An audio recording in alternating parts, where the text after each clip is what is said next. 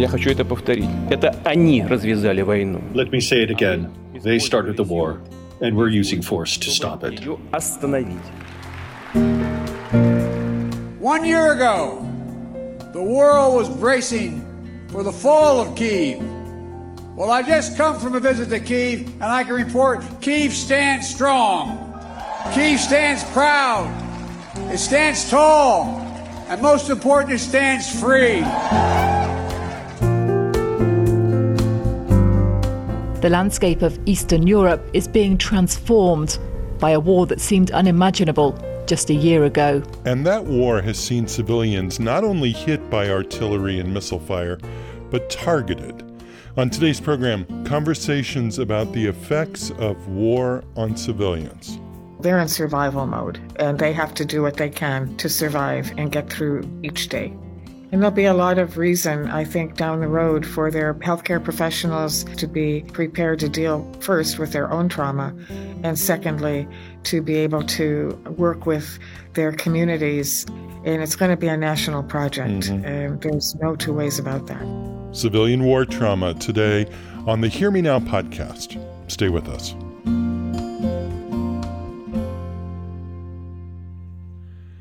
I'm Sean Collins. Thanks for listening. A content advisory as we begin. Today's program will include discussion of sexual violence being used as a tactic in the war in Ukraine. That discussion comes at the end of the episode, and I'll give you another warning before it begins. I've worked as a journalist for close to 40 years now. I've been in newsrooms and editorial meetings when coverage was planned of both guerrilla and state-sponsored war making.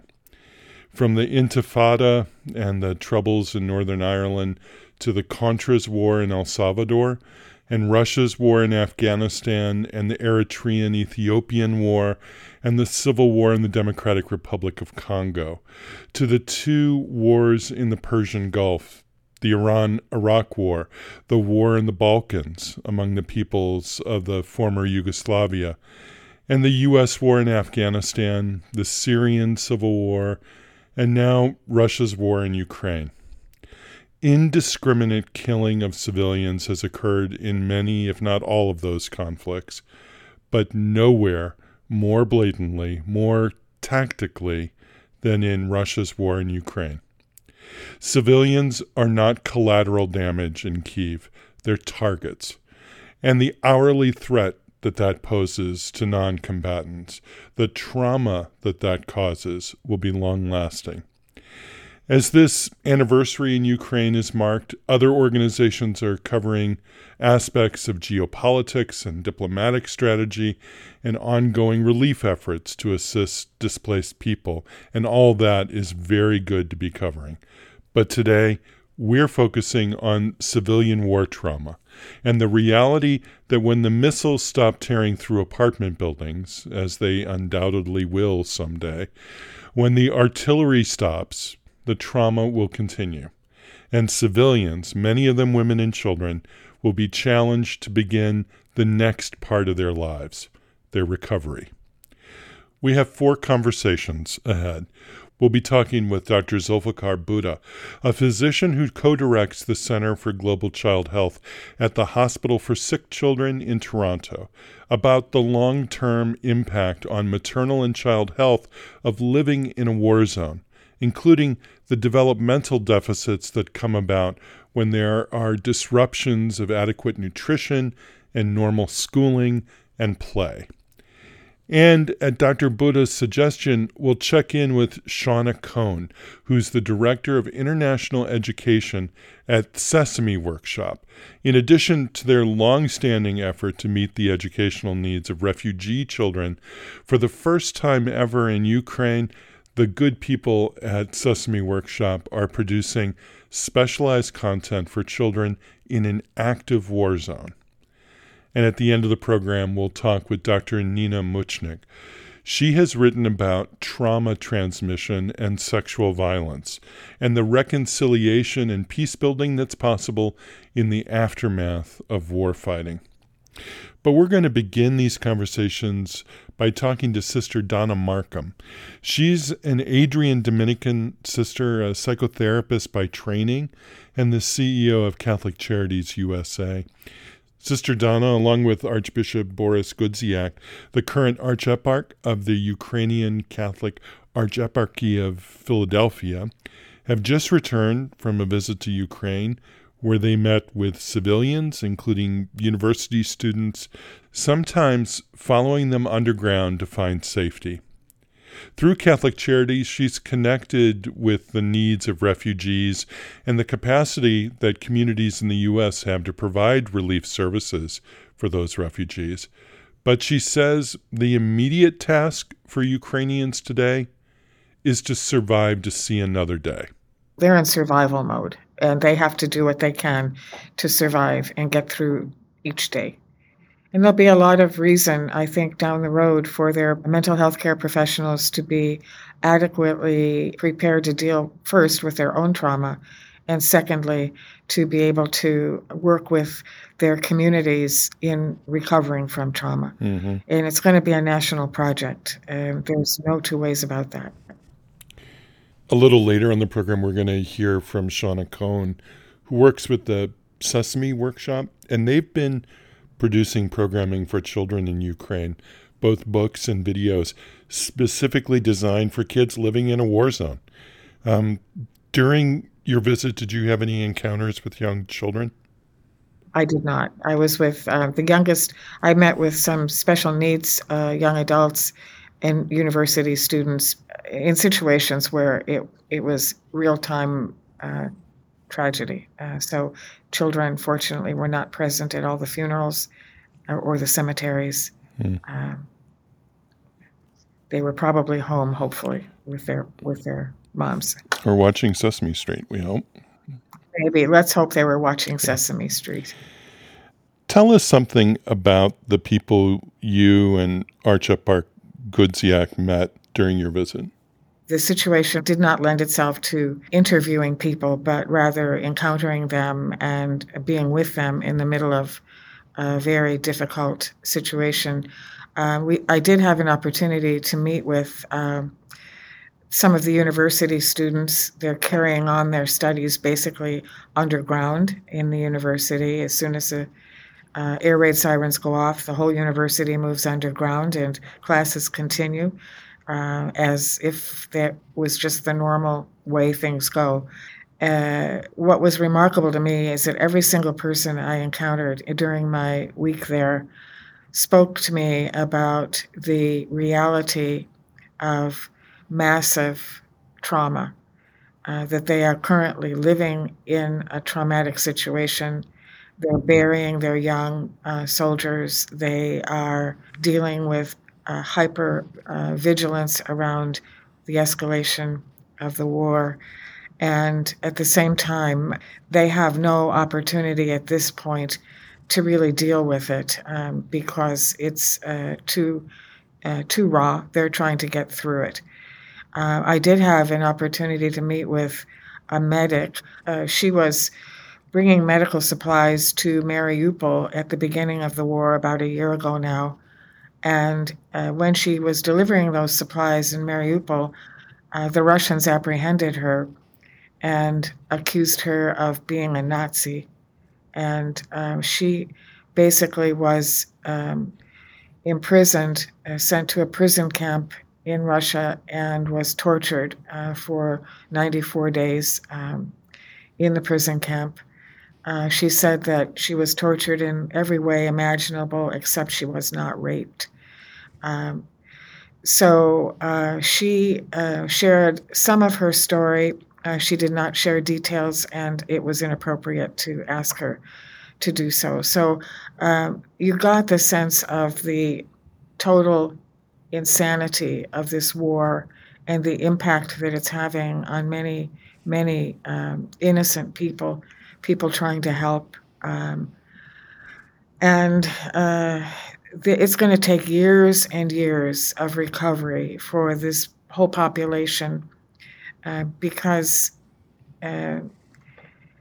it's almost like during World War II with people that were living in the middle of World War II under attack, and how long it will take them to actually recover from that is yet to be seen. But I think it's years. And I did encounter.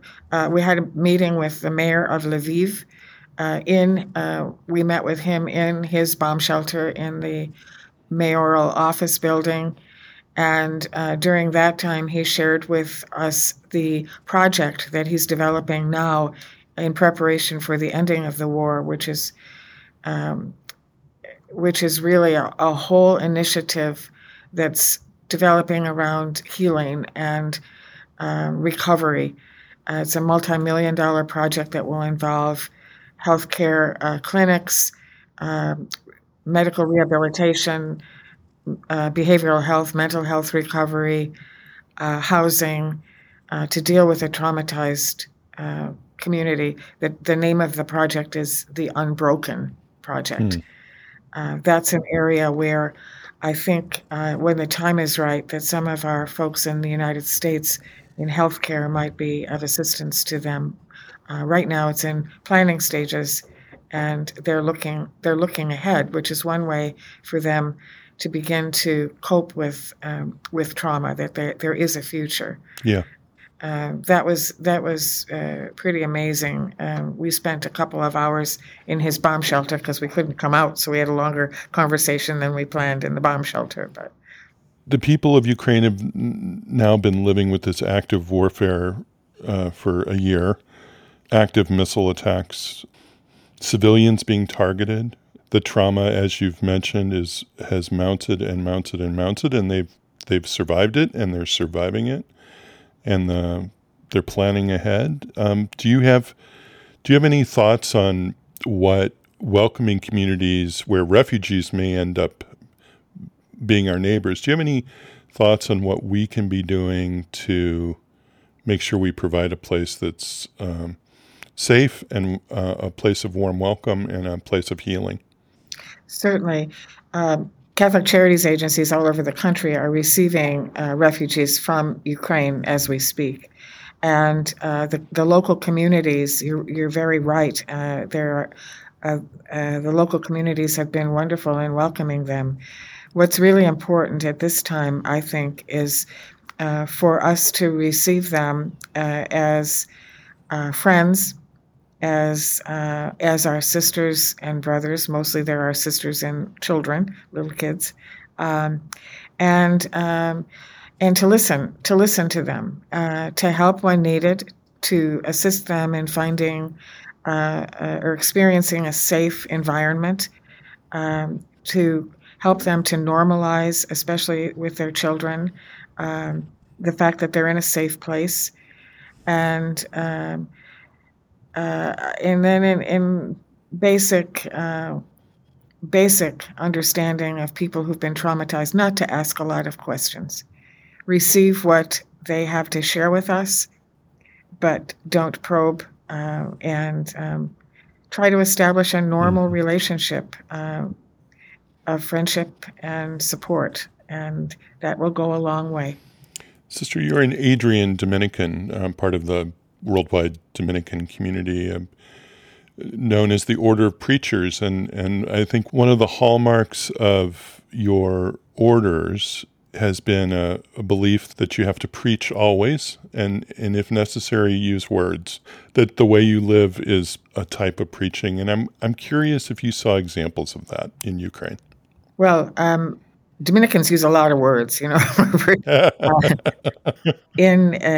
in Ukraine, I was included in every aspect of the life of the church in Ukraine. I was welcomed.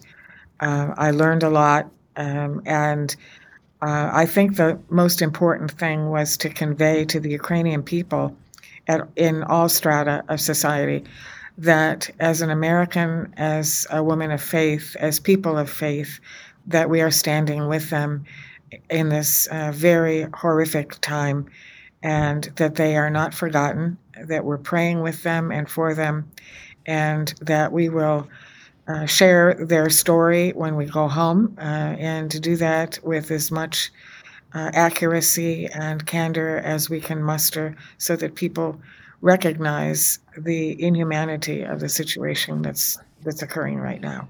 Yeah. Sister, thank you for that work, and thank you for the work you do day in and day out. I'm grateful for you taking the time to talk to us about your visit. Thank you so much. Sister Donna Markham is a psychotherapist by training and an Adrian Dominican sister. Sister Donna is the CEO of Catholic Charities USA. She just returned from a visit to Ukraine. We reached her in Northern Virginia. We're going to turn now to Pakistan and to Zulfikar Bhutta, a physician who co-directs the Center for Global Child Health at the Hospital for Sick Children in Toronto. Professor Bhutta is the founding director of the Center of Excellence in Women and Child Health at the Aga Khan University of South Central Asia, East Africa, and the United Kingdom. A fellow of the Royal College of Physicians in both Edinburgh and London. Dr. Bhutta is on the line with us now from Karachi. Welcome to you. Thanks so much for joining us. Thank you. Delighted to join you. We're interested in talking with you about the way war trauma affects children and their caregivers, often their mothers. When we look at a place like Ukraine, you realize that there's ongoing shelling and missile strikes causing destruction and disrupting the lives of families. And there have been extrajudicial murders happening in the streets and in villages. Children witness these things. They remember these things. How does that war trauma present itself to survivors of warfare? Well, thank you for that question. And let me start by saying, again, Ukraine is a relatively recent conflict. It also is interfaced with fairly considerable continuous coverage, and that's why we are so aware of it. But I just want to remind you that conflict of this nature, maybe even worse, has been going on for decades, and people like me have been trying to focus global attention on both the direct and indirect effects of conflict on children, on women, on families, and on across generations. So let me take a step back by saying that our initial interest in the relationship of conflict and maternal child health or women and child health largely grew out of the fact that we felt that the attribution of conflict to child mortality across the world wasn't fair and wasn't accurate. To give you an example, in the year 2000, we estimated that 10 million children under 5 died every year across the world, the vast majority in Asia and Africa. And these were largely preventable deaths. Yet if you had asked us at that time, in the year 2002, when we put out this Lancet Child Survival series, was there awareness? Were there any estimates as to what proportion of those deaths were related to conflict, displacement, emergencies? The answer was no. I actually wrote a commentary on that a year or so later after the Lancet series to say we were grossly underestimating this. And that remained the case for a fairly long time. And then when we began to put a consortium together to look at this in quantitative sense, my colleagues at Stanford, Eran Ben David, and his group were able to show that just within Africa, over a period of 10 years, they were close to around an excess 1 million child deaths related to mortality, directly and indirectly. Now, the direct causes of child deaths due to mortality are reasonably well understood. You always have these hideous images of innocent young children dying because of direct injuries or incessant bombardment, and many of those have been victims of warfare everywhere. But the indirect impact on child mortality, maternal mortality was not well recognized because those indirect effects are related to disruption of health services. And we've shown that those disruptions are related to both the intensity of the conflict and the relationship of the distance. For example, those risks are much greater near the epicenter of the conflict. And as you move away, they can be felt as a ripple effect as far out as 100, 200 kilometers with disruption of health services. But what has also become apparent over time is that apart from these direct effects, the indirect effects related to mental health, food insecurity, malnutrition, outbreaks of infectious diseases, and just a breakdown of immunization services. I mean, they are enormous. Currently, only 2 countries in the world have not been able to eliminate polio. And both have polio concentrated in their conflict and insecure areas, Afghanistan and Pakistan. And as you begin to see the impact of a disease like polio not being eradicated, with cases emerging due to circulating viruses in the United States, United Kingdom, and Europe, you can begin to imagine how much of a risk that poses to the globe.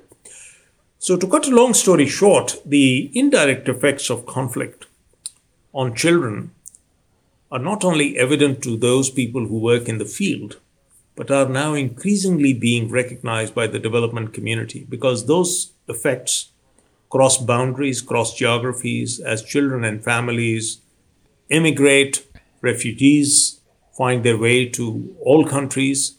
You're beginning to recognize that some of those effects are not only lifelong, but Sean, some of those effects are intergenerational. And they're no different from what grown-ups experience in war and conflict as PTSD. It's just that the impact in very young children, even pre-pregnancy, during pregnancy, childbirth, and young infancy, are not only more severe, they're also more long-lasting. And that's why we have to work in a very concerted manner to not only avoid conflict, which may be a tall order, but to mitigate the effects of conflict on the most vulnerable. I'm so glad to hear you point to the indirect factors. Things like nutrition may have been lost on most of us when we look at a conflict, but we recognize the importance of nutrition and maternal nutrition, and to realize that if you're in an environment where the normal life becomes nearly impossible because everything's disrupted, you can imagine that the effects would be huge. And they are. And you also have to recognize that although we talk about conflict in a singular sense, as if it's an isolated issue, in many parts of the world, particularly in recent years, these are very much parts of complex crises and complex challenges. For example, in Africa, in the Horn of Africa, we are seeing the confluence of climate change, the resultant displacement of population, conflict, the fight over resources. Very few people, Sean, remember or recognize that the entire conflict in Darfur was largely instigated by war over underground water reservoirs. And therefore, when you look at the genesis of many recent conflicts from the lens of development, climate change, and some of the issues that relate to sharing of resources, then you also recognize that these issues are complex.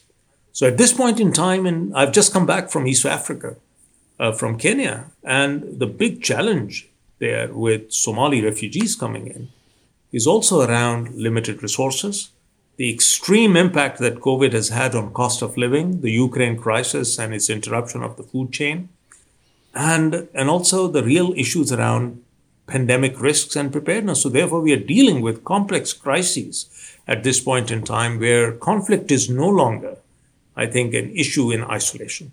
It has to be seen in the context of population displacement, climate change, and the confluence of other challenges, of which limited monies, both in the hands of agencies, relief agencies, and governments, are a very important issue. Yeah. May I ask a personal question? Absolutely. How do you keep your hope alive? How does anyone begin to approach these issues and not be filled with despair? So, that's a great question. And it's a question that I'm often asked by not just people on the outside, but also within my own staff and teams. And I have a very large team of people working in various geographies. So I have seen conflict at its worst. I've seen the worst impact of conflict. I started my clinical work as a young pediatrician working in refugee camps, dealing with children who had been maimed and injured by landmines in Afghanistan, which were designed particularly to affect children. So I've seen atrocities of the worst kind. But I've never given up hope, because I do think for every crisis, there's an opportunity and a solution. And at this point in time, my only reason for mentioning the complexity of these issues is that it would be very naive to imagine that you could put a very simple solution in a circumstance like this and it will succeed. So for people to work in these areas, they need to be working with communities. They need to be working with people on both sides of conflicts in terms of, number one, protecting the most vulnerable. And I think there are some encouraging signs over there. Also in putting strategies and solutions in place that are built on the best evidence. I've spent the last 6-7 years as a coordinator of a large consortium of academic centers, some of the best in the world, working on evidence-based strategies for maternal and child health in conflict settings and emergencies. And where we started off with very little at the time when we began, I've seen the whole field move to looking at what is the best way of doing it, what is the best commodity we need to have, what are the best protocols we need to have in place. Also, the groundswell of support on moving towards issues which would allow us to have some rules of engagement in conflict that protect women and children. Now, I'm sad to say that the recent Ukraine conflict has blown everything up in terms of how humanity should prevail in those circumstances. But I have not given up hope. I think for any of these challenges, the one way we keep our hope and momentum forward is that we are able to work in those geographies to protect the most vulnerable women and children. And that's what many of the NGOs and other people who are professionals do on a day-to-day basis. Can you tell us a little bit about treatment for post-traumatic stress and what strategies have been effective? So, there is evidence of strategies that have worked. Some of the best evidence actually is from the Bosnian conflict, where strategies in community settings, in primary care settings, working with educational platforms, were successful to a large extent in engaging children. But I think the most important take-home message from most of the recent evidence is that management or addressing post-traumatic stress requires continued support and longitudinal support. That isn't a short-term intervention that you do for the first month or two. These are children, adolescents, young people, adults, women who are at risk of relapse, who are at risk of consequences for a very long period of time. I think the starting point in all of that is good recognition, good diagnostic. The second is multiplicity of services, so multi-sectoral work that looks at mitigation strategies through group sessions, youth clubs, through providing education and the ability of children to talk to each other, to basically have group counseling. Those are strategies that are time-honored and they come from a sound evidence framework. Where we still struggle a little bit is on the scale of those interventions. I wish that I could tell you today that we've been able to implement these at scale in many geographies. Outside of the fantastic work that many agencies, including Sesame Street, are doing with Syrian refugee children in the Middle East, there are very few examples of such kind of approaches at scale in the very poorest populations of the world. For example, I worry about the Horn of Africa. I worry about Afghanistan, where conflict's been going on for decades, that there isn't a large-scale effort.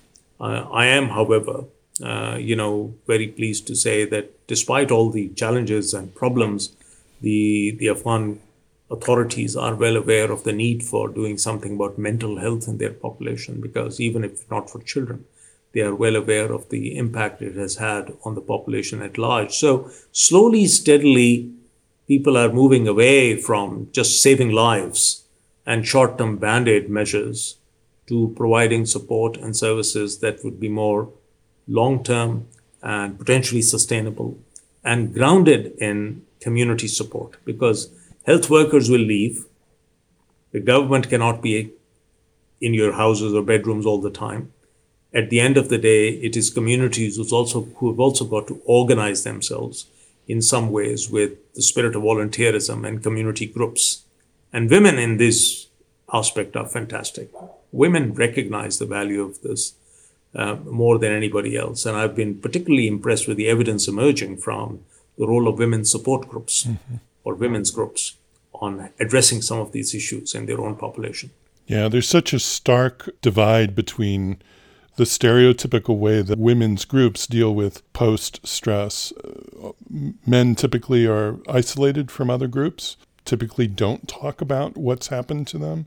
I mean, you have to ask veterans, and they will tell you straight away. I mean, there is this myth that needs to be broken that somehow or the other post-traumatic stress is something that you want to keep private because it exposes some of your weaknesses, and men are not supposed to be affected by it.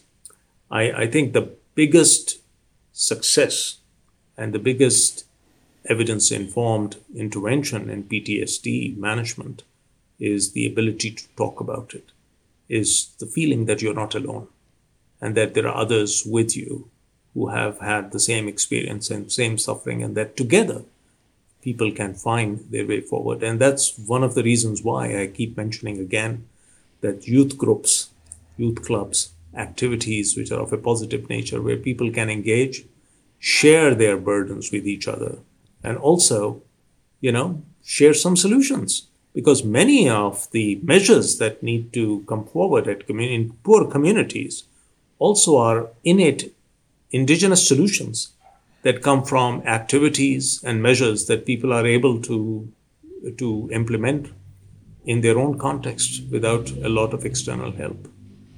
And it also respects the truth, I'm sure, that what works in one region may not work in another. What works in one culture may not work everywhere. Absolutely. You have no doubt about it. But I think, meaningful engagement at a community level is therapeutic. Yeah. And slowly, steadily, the evidence is growing on the role of lay health workers, volunteers, community support workers, who can be valuable because they are there, they are from the community, and they are often at times, particularly if they're women, able to work with other women and work with young girls. Is there any evidence that mothering or post-trauma is affected by the trauma? Is there any evidence that children are indirectly affected by their mother's trauma? Well, let's step back and look at the evidence that maternal mental health matters to child health. Absolutely does. We now know that many of the risk factors for growth failure in early childhood, infancy, are related to the mother's mental health and just her ability to look after a child. When you take that as the evidence that comes out of non-traumatic situations, just average life that you see in our rural or urban settings, you can well imagine that if you compound either pre-existing mental health conditions or compound post-traumatic stress-related mental health by exposure, then it will inevitably impact the ability of the mother to look after her child. Now, mothers are generally extremely protective. And we know that there is a degree of protection which is also at the cost of mother's own health. In many of these crisis situations, what I have observed and written about is the remarkable phenomena whereby you see the impact on the mother's health and nutrition before you see the impact on the child because of the mothering and the protection effect. But it's not perfect. And it's not something that happens in every case. There are obviously severe instances of mental breakdown, post-traumatic stress, which impact things like lactation. I'm very concerned about the evidence that's coming from many of these circumstances where we look at lactation failure or inability to breastfeed for many young mothers in those circumstances when they are displaced because of conflict, are in refugee camps or just on the move. And you can well imagine how some of that is related to just the mechanics of being able to breastfeed, properly in privacy, and yourself and others are related to biological factors. If the mother herself is starving and doesn't have enough to eat, she's not able to breastfeed her baby. So therefore, in many conflict settings, we find that early infant health, well-being, nutrition, and even mortality is impacted by things like breastfeeding, etc. Yeah.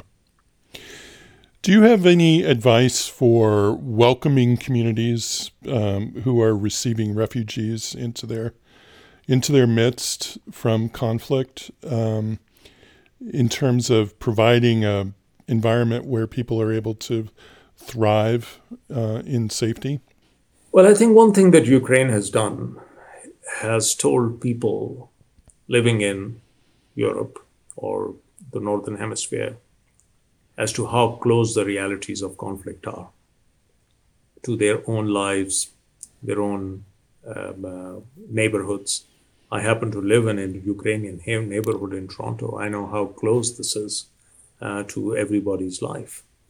So I think the honest answer to that is there are almost always instances where people are very reluctant to welcome refugees, particularly if they come from a different social, ethnic, cultural, geographic context. But I think what recent conflicts have told us is adversity can fall upon anybody. It can fall upon people who look like you and me, and at the time when you least expect it. So I hope that what Ukraine has taught people is compassion, is the fact that we live in a single world where we can be at risk of unexpected challenges, crises at any time. I mean, climate change is one great equalizer across the world. When I look at some of the climate crises in California, in Australia, in Canada, it reminds me how humanity has so much in common. Last year, 33 million people were affected by some of the worst floods in the history of Pakistan. It covered 1/3 of the population. I think people who watch those images of villages and populations underwater would empathize with how, for example, recent floods in various parts of the world, in North America, in Australia, impact populations the same way across the world. So I hope that one thing that will emerge from this is some of my work that we are doing on complex preparedness. Some of these things should unite us as a global community around addressing these challenges together. Dr. Buddha, I'm grateful for you taking the time to talk with us today and grateful for the work that you do. Thank you. Thank you very much. Really grateful. Zulfikar Buddha co-directs the Center for Global Child Health at the Hospital for Sick Children in Toronto, and he's the founding director of the Center of Excellence in Women and Child Health at the Aga Khan University of South Central Asia, East Africa, and the United Kingdom. He spoke with us there from Karachi, Pakistan. Dr. Buddha mentioned the work of Sesame Workshop. Shauna Cohn is the Director of International Education at Sesame Workshop, where she gets to work with the likes of Grover and Ernie every day. Shauna Cohn joins us now from New York. Welcome.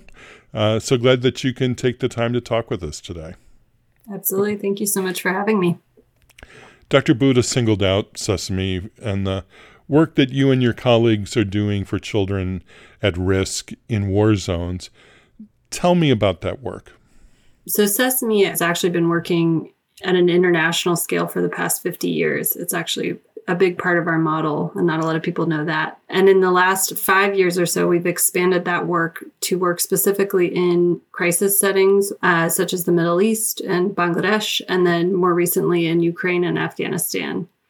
And what we're doing in those areas is not so different in many ways from what we do all over the world, which is to understand the local needs of children, the basic needs, and then respond to those needs by providing early learning opportunities through television and other multimedia. How does that take shape in a place like Ukraine, when there is still active fighting going on in neighborhoods, in urban centers? I mean, this is an active war zone. How can you provide programming for those kids? That's a really good question. And I'm glad you asked, because this is actually the first project I've worked on where it's an active conflict zone. A lot of my projects are post-conflict settings or areas where families are displaced but are safe, relatively safe. And so the work is different in Ukraine. But I think with all of this work, we work very closely with therapists and trauma specialists to make sure that all of our content is reviewed for trauma sensitivity. And I think the other big learning with this work is just around the world, kids are kids. This sort of sense of normalcy and play and opportunities for learning is actually a big part of protective healing for kids, especially in the midst of crisis, but really in any situation. And so I think that's sort of what we always go back to. That's part of Sesame's DNA, is how do we serve children from a child's perspective? That's such an important point. You know, the window, the developmental window where a deficit is so strongly felt is relatively narrow. Mm-hmm. The fact that you're able to intervene and make sure that as many kids as possible have that kind of normalized childhood, as much as that's possible, during that formative period in their life is really remarkable. Yeah, you said it better than I could say it. Thank you. That's exactly what we're going for. Do you have any interaction with mothers? One of the focuses that we have on this podcast today is maternal and child health during conflict, and my guess is that mothers must be really grateful to have the material from Sesame to share with their kids. Yeah, absolutely. I think a big pillar of this work is work for caregivers, mothers and fathers both.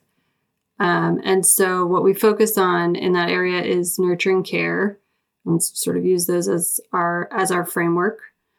And I think the other piece to keep in mind in many of these settings is there's a lot of downtime. There's a lot of sort of like just unused time. And for kids, it's hard for anyone, but it's really hard for kids. And so if we can actually fill that time with not just something for kids to do, but actual opportunities for learning, I think that's a huge boon both for kids and for parents who are dealing with waiting rooms, lines, that type of thing. Настав час поговорити про емоції та почуття. Сьогодні Гроверу дуже сумно. So what you just heard is a clip from our Watch, Play, Learn video library. And this is a set of 140 5-minute cartoons separated into different curricular goals. So social emotional learning, math, health and safety, and science, early science. And this particular clip was from our social emotional learning library. It's called Grover is Sad. One of the characters encounters something that makes them sad. And then they're interrupted by a big feelings alert, which alerts them that one of their friends is having a big feeling. So the group of friends, it's called the Big Feelings Explorers, rush to the aid of their friend. Що робити другу підкажу, бо кожен колись щось переживає, і це нормальна річ. They find out that Grover, their friend, is feeling sad. And they work with him to introduce self-regulation strategies that are age-appropriate and culturally appropriate. In this case, I think the strategy was belly breathing. So all of the friends take a big, deep breath together. And at the end of the episode, the character who's feeling sad at the beginning is able to apply that strategy to how they were feeling as well. So there's always sort of a full circle moment with the feeling. Уже втретє за день. Гровере! Всі час від часу засмучуються, і це нормальна річ. It's really remarkable and so admirable. Thank you for doing this work. Thank you. Shauna Cohn is Director of International Education for Sesame Workshop. Thanks so much for talking with us today. Thank you so much. Thanks for the work you're doing.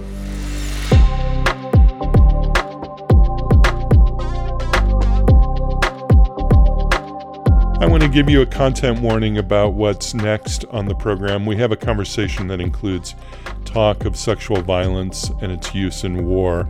That segment takes up the remainder of the podcast.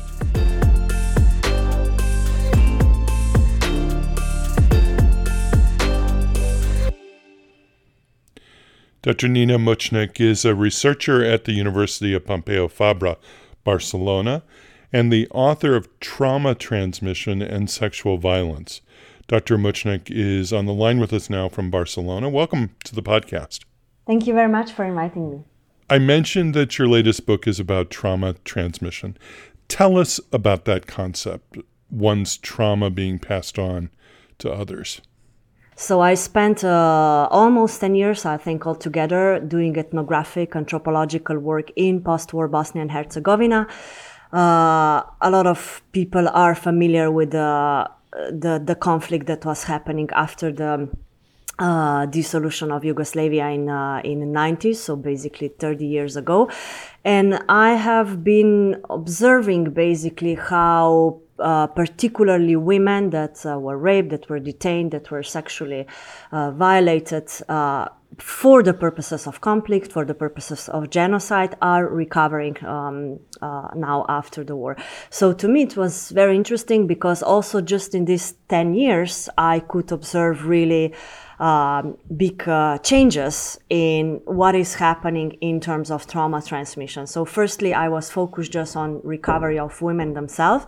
And then because I spent quite a lot of time also with their families, so I saw their kids growing up, the conversations, the interactions that they had. And of course, I knew all the background of the crimes that happened to those women. A lot of them are afraid that when they will pass away, the truth, so the crimes will be forgotten. So they started to feel, I think, also more and more pressure of, okay, now it's the time, we have to talk to our kids. And there was one very interesting thing that happened to me, that I was working with one group where this topic was quite a lot on the table, like, okay, we want to share this with our kids, but we are so afraid how kids will react. We are afraid that they will, that they will react negatively, or that they will be ashamed, or so they were generally afraid of reaction. And because they wanted to share, then I brought one group of those women, survivors, to one local school in Bosnia and Herzegovina, where they were able to talk to kids of other families. So not to their own kids, but to random kids that they didn't know. And it was such a powerful moment. And I would also say really a moment of like first time speaking to the kids, to young people, so 15, 16 years old. And the reaction of these kids was also very precious because they wanted to know details, they wanted to know what really happened. And it was, for a lot of them, it was first time actually to hear and to know that, okay, there was war, they knew about this, but they didn't know that there was really such massive use of sexual violence going on. Right. So when we talk about trauma transmission, I think like very similar to other conflicts in the past, it's been dealt with silence. But I also think that more and more years pass, more and more women feel the desire and need to speak up. And I think with Ukraine, what is happening now, it's very interesting because I feel that sometimes it's another opportunity for Bosnian survivors to bring this back to the table, like to the international audience, right? Not just to local, regional level, but really to inform people again, like, okay, we are still here. It happened 30 years ago. Now it's happening in Ukraine, and listen to us again, right? My memory is that in the Balkans, that was the first time that war rape was identified as a war crime. Is that right? It was for the first time when there was a so-called Foča trio. So Foča is a small town in Bosnia and Herzegovina, which was specifically known for rapes and even houses that were transformed into so-called rape camps or rape houses, where women, even children, like young girls, were detained.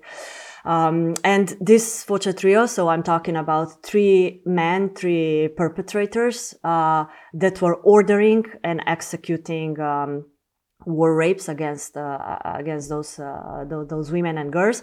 So they were prosecuted, and it happened only in 2001, which is ridiculously late, for the victims and survivor, but it happened. And I think this is something that we have today with the war in Ukraine, because, for instance, war in Ukraine just started a year ago. I mean, of course, before already in 2014, but I'm talking now about full conflict that also that also gained a lot of international attention. So from last year, we already now have people that are being prosecuted for war rapes, and this wouldn't be possible if war rape wouldn't be recognized in international court in Hague because of the conflict in Bosnia. Dr. Mochnik, in the Balkans and similarly now in Ukraine, there was long-standing enmity among different ethnic groups, fueling the use of war rape as a tool of genocide, not just of sexual violence, but an attempt to dilute the ethnic identity of a people. How does a community recover from that, or how do you move on to learn a new way of being neighbors to one another? This situation is really, really difficult, right? So if we talk about how successful was conflict and war in terms of dividing people, it worked really well, and it's still it's fascinating, of course, in a negative way, that it still works now through the second, third generation. So I worked I worked a lot in peace education with post-war generations, so with youth that is growing up today in Bosnia and Herzegovina. So I'm talking about teenagers. And it's really fascinating how there is, I wouldn't say necessarily hate, but there is really, really a lot of prejudices, misconceptions. There is a lot of fear.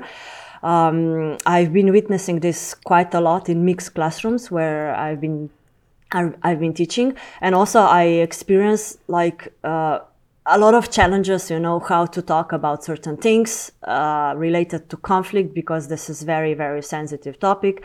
And in this way, reconciliation and successful long-term peace building is really, really difficult. So in this way, Bosnia today is still very much divided. And I always feel that, of course, military conflict ended in 30 years ago, a bit less, but the kind of frozen conflict or negative peace is still there, right? And we can feel this conflict that is going on through the discursive practices, of course, from politicians in media. And for instance, when the things like what happened right now in Ukraine happen, it's very, very triggering for, I would say, entire Western Balkans. Because people never really reconciled fully, they never really recovered, they never really healed. And because of the current also political connections, the situation with Kosovo, Serbia, and then Russian relationship with Serbia, of course, brings back a lot of fears, and also fears or wondering, if this conflict is going to spread or spark or help to spark another conflict again in Balkans, right? So it's still very alive, and this division is a real thing, right? It's not just something that worked in 90s, but is really successfully also exercised now in a post-conflict times.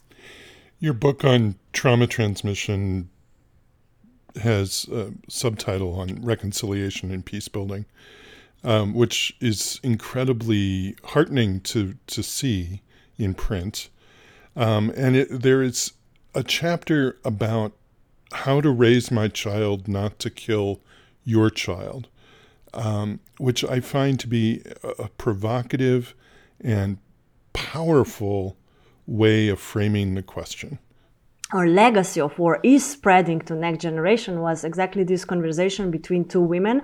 So one of the women has two daughters and another one has two sons, and they were wondering what is better, to have daughters or son, what will bring you less troubles in your life, right? What is easier when you raise kids? Is it easier to raise your daughters or your sons? Because if you raise your daughters, you will be always afraid that your daughters will be subjected to similar type of violence as they were, right? So this was the statement of the woman who had daughters. And then another woman who had boys was like, yeah, but you know how boys are, they can be violent, so they were acknowledging, they were actually projecting their own experiences from the war. But what was really interesting for me was like that not just these two women, but also other women, because we very, very often talk about their kids and grandchildren, they would always assume that, they are mothers who would raise their kids in peace and loving everyone, no matter the ethnic, religious, whatever identity background, right? And there is also mothers, obviously, who raise rapists, right? So my question was always like, who are those mothers? Because every mother assumed that they raise kids in good human beings, right? And then some of the kids will become rapists, some of the kids will become criminals, some of the kids will be accused of committing serious crimes like genocide or crimes against humanity. So who are those mothers? And this was, as you said, very, very controversial start of conversation that once I threw in, and for women it was immediately like very defensive way of responding on this. No, it's not me. But, and this was also one very interesting point when we had these workshops together, was that one woman said, but I would like to go to meet a mother of a rapist who raped me, and to talk to her. How did you raise your child? How do you raise a child to kill other people? And to me, this is very, very interesting. I think very philosophical, ethical, moral question that is very, very controversial and hard to answer when we think about ourselves, or when we try to put ourselves into other shoes, right? Because no one would want to be a mother or a father of a criminal, or of a war rapist, of a rapist in general, right?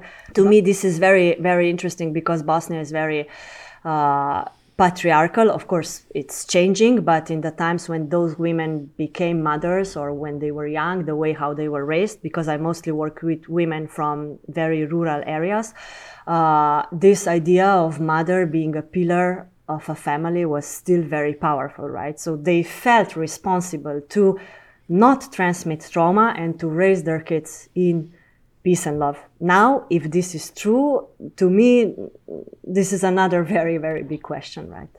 Nina Muchnik is a researcher at the University of Pompeu Fabra, Barcelona, and the author of Trauma Transmission and Sexual Violence, Reconciliation and Peace Building in Post-Conflict Settings. Dr. Muchnik, thank you so much for taking the time to talk. Thanks a lot for having me once again.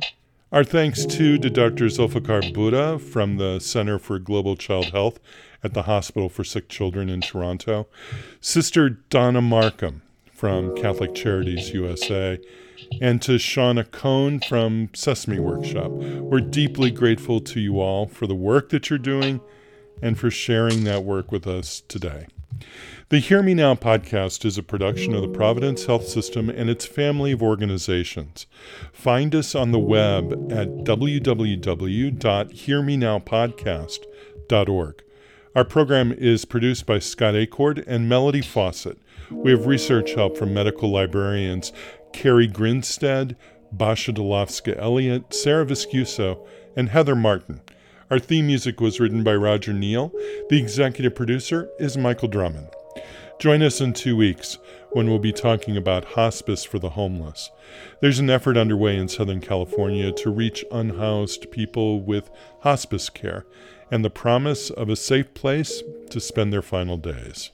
That's coming up on our next episode. Be sure you're subscribed. You can do that at hearmenowpodcast.org. I'm Sean Collins. Thanks so much for listening. Be well.